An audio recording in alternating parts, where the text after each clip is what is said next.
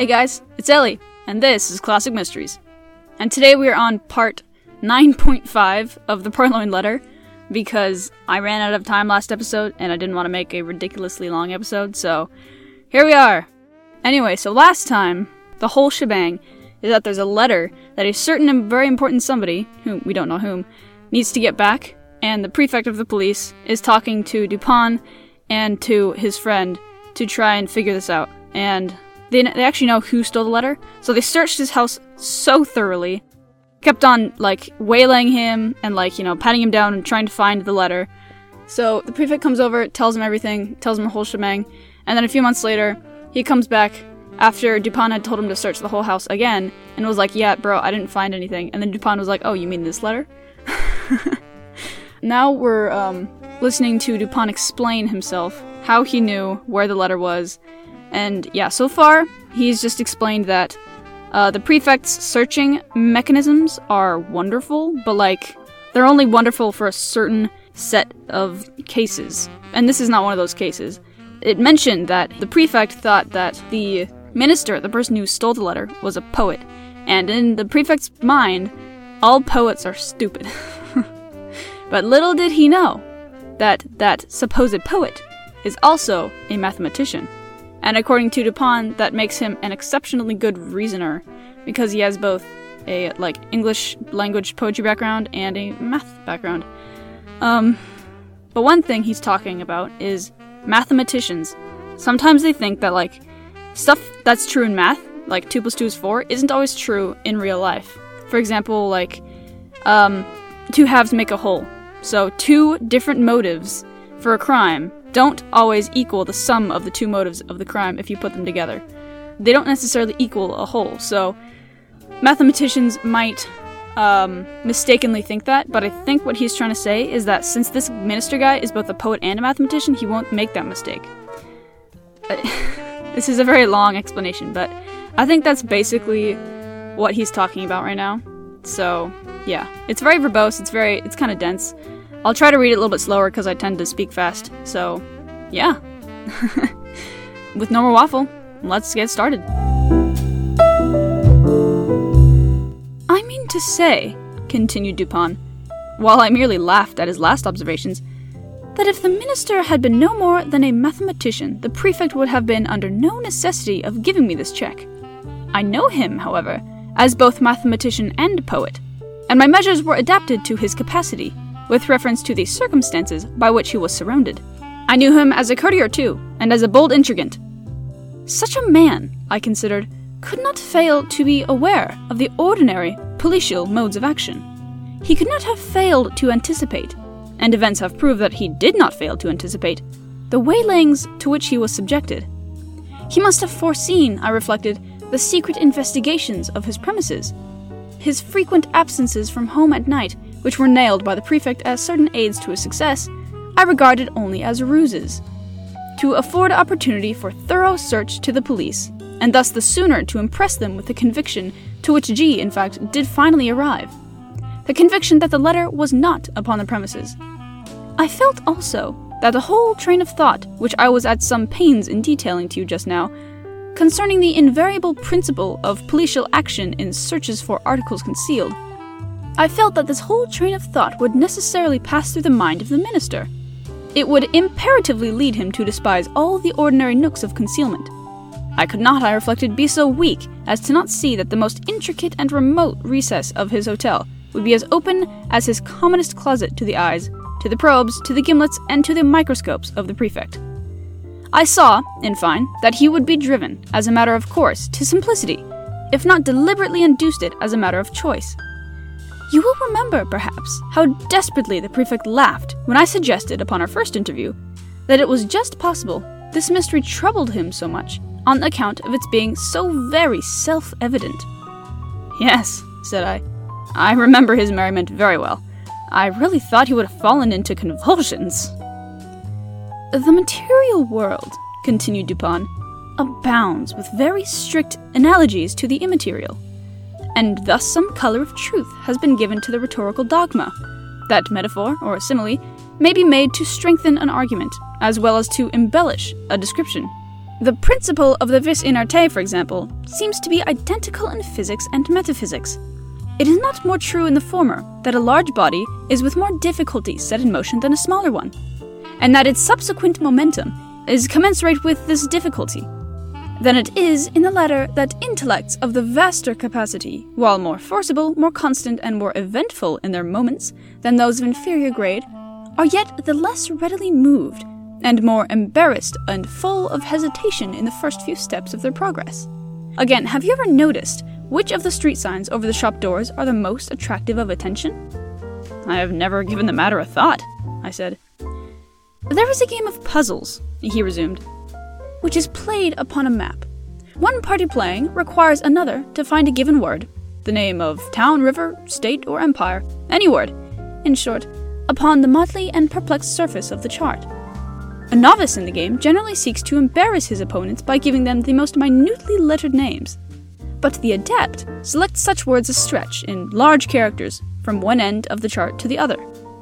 These, like the over-largely lettered signs in the placards of the street, escape observation by dint of being excessively obvious.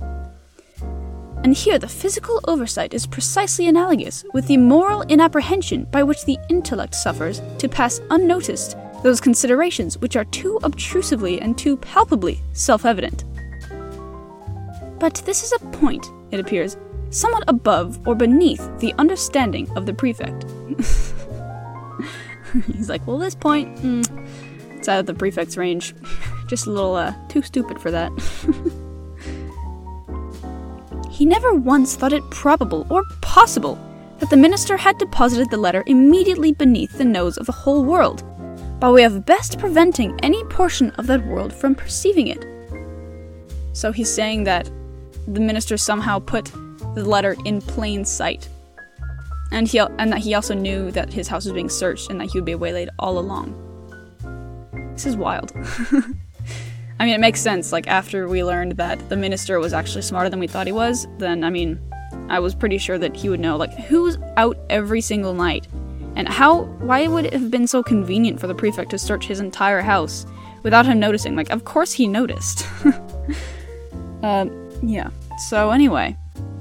But the more I reflected upon the daring, dashing, and discriminating ingenuity of D, upon the fact that the document must always have been at hand, if he intended to use it to good purpose, and upon the decisive evidence obtained by the prefect, that it was not hidden within the limits of that dignitary's ordinary search, the more satisfied I became that, to conceal this letter, the minister had resorted to the comprehensive and sagacious expedient of not attempting to conceal it at all. Wow. Reverse psychology.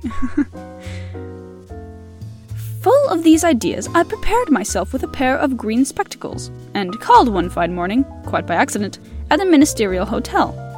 I found D at home, yawning, lounging, and dawdling as usual, and pretending to be in the last extremity of ennui.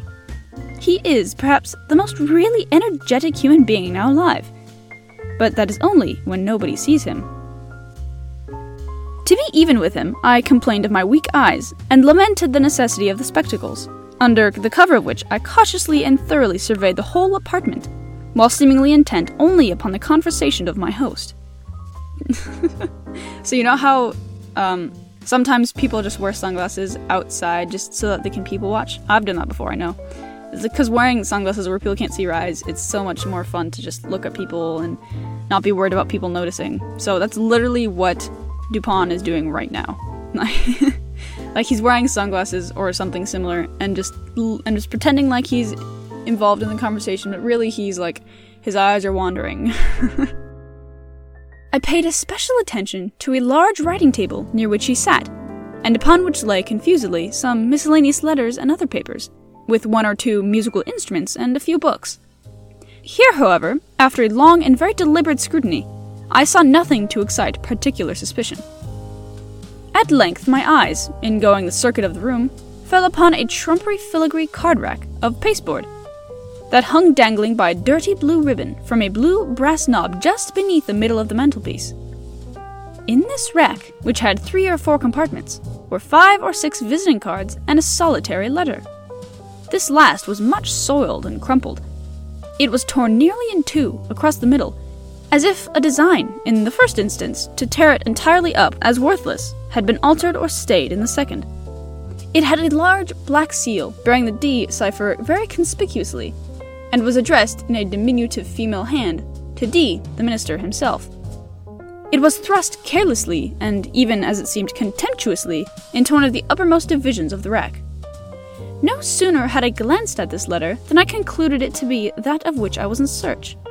To be sure, it was, to all appearance, radically different from the one of which the prefect had read to us so minute a description. Here, the seal was large and black, with the D cipher, and there it was small and red, with the ducal arms of the S family. Here, the address to the minister, diminutive and feminine.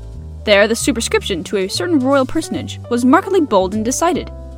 The size alone formed a point of correspondence, but then the radicalness of these differences, which was excessive.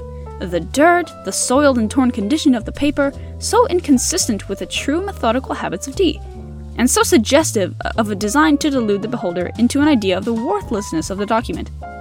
These things, together with the hyper-obtrusive situation of this document, full in the view of every visitor, and thus exactly in accordance with the conclusions to which I had previously arrived, these things, I say, were strongly corroborative of suspicion in one who came with the intention to suspect. I protracted my visit as long as possible, and, while I maintained a most animated discussion with the minister upon a topic which I knew well had never failed to interest and excite him, I kept my attention really riveted upon the letter. In this examination, I committed to memory its external appearance and arrangement in the rack, and also fell at length upon a discovery which set at rest whatever trivial doubt I might have entertained. In scrutinizing the edges of the paper, I observed them to be more chafed than seemed necessary. They presented the broken appearance which is manifested when a stiff paper, having been once folded and pressed with a folder, is refolded in a reverse direction, in the same creases or edges which had formed the original fold. This discovery was sufficient. It was clear to me that the letter had been turned, as a glove, inside out, redirected and resealed. I bade the minister good morning, and took my departure at once, leaving a gold snuff box upon the table. The next morning, I called for the snuff box, when we resumed, quite eagerly, the conversation of the preceding day. While thus engaged, however, a loud report, as if of a pistol, was heard immediately beneath the windows of the hotel, and was succeeded by a series of fearful screams and the shoutings of a terrified mob. Dee rushed to a casement, threw it open, and looked out.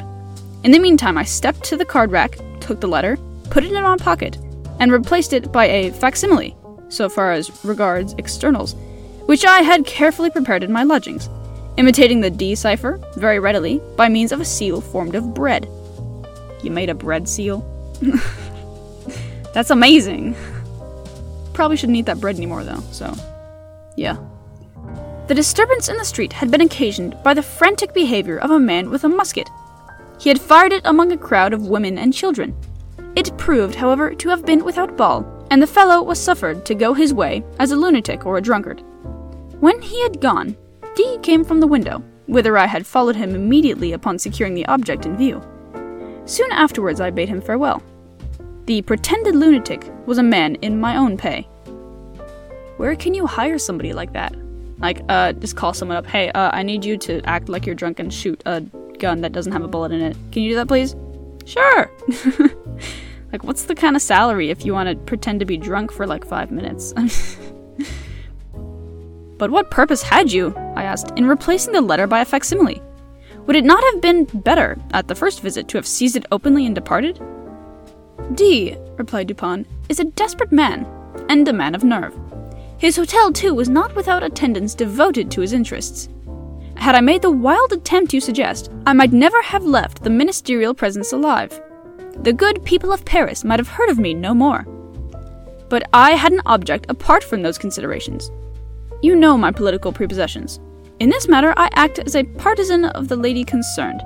For 18 months the minister has had her in his power. She has now him in hers.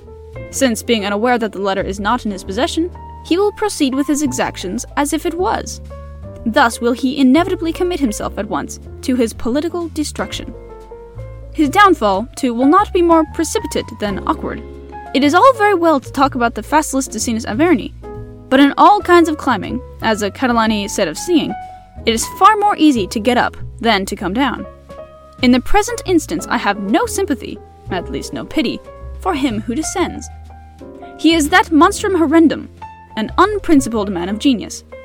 I confess, however, that I should like very well to know the precise character of his thoughts, when, being defied by her whom the prefect terms a certain personage, he is reduced to opening the letter which I left for him in the card rack. How? Did you put anything particular in it? Why, it did not seem altogether right to leave the interior blank. That would have been insulting. D at Vienna once did me an evil turn, which I told him quite good-humouredly that I should remember. So, as I knew he would feel some curiosity in regard to the identity of the person who had outwitted him, I thought it a pity not to give him a clue. He is well acquainted with my miss, and I just copied the middle of the blank sheet the words, it's in French, so I'm gonna Google translate it again, I'm sorry. A design so fatal, if it is not worthy of art, is worthy of Thyestes. They are to be found in Crebillon's Archery. That's the end! I did tell you it would be a really short episode this week, because there was just a little bit of the book to finish up. And yeah, I didn't want to have a super long episode last week. So, that was Edgar Allan Poe's The Purloined Letter. That was actually amazing. I'm not much of like a high literature reader, you know. I haven't actually read very much Edgar Allan Poe. I read The Oblong Box on this podcast, but other than that, I haven't really read any at all. That was really cool. And yes, I know the main detective is an actual French nobleman, so he should have a French accent, but I didn't want to offend the entire country of France, so I figured something more like a British accent would work better. Probably because that's the only accent that I can actually do. Yeah, forgive me. So basically what happened is that, like, Dupin realized how smart the minister was, and therefore exposed him. Like, what he, like, inferred what the minister would do by knowing him really well. Like, they're old friends, apparently. So he knew him well, and he he visited his house and was wearing, like, something like sunglasses. And when he was having a conversation with the minister, he was actually looking around the house and, like, kind of looking around for the letter, which I still think is really funny. Just imagine, like, somebody visiting your house with sunglasses on and then staring at you with their sunglasses, while actually, like, just looking around everywhere in the house. I don't know. I have this image in my head and it's cracking me up. But anyway, so that's how he found it in plain sight. So it turns out that the letter was in plain sight all along. So, yeah. In your face, prefect. It was right there. You could see it. Oh man, dude, that's gotta be really disappointing for poor guy. Like, he was looking for like hours and hours every single day for probably months. And he didn't find it, and it turns out it was all just sitting on that shelf the entire time. Like, imagine that. It's like when you lose your glasses or something and you're looking around the house everywhere for them and it turns out they're on your head or something like that all along. It's like it's just such a letdown. Yeah, anyway, so that was really clever. And even though the parts where he was kind of explaining his thought process were very long, it was also very interesting. And, you know, I think I understood it decently well, so that was pretty cool. So yeah, if you have any book recommendations, you can either let me know on Instagram or email me at classicmysteriespod@gmail.com. I always have 2 links in the show notes, one for just donating directly to me and one for becoming my patron. So if you ever feel like donating, you can use those. And I would appreciate it if you guys, like, did whatever you can in your podcast app, like liking or reviewing or commenting or whatever, so that more people can hear these cool stories and join the community, which is arguably very small, but still. Anyway, yeah, I had a great week and I hope you guys do too. See you next Monday. Bye.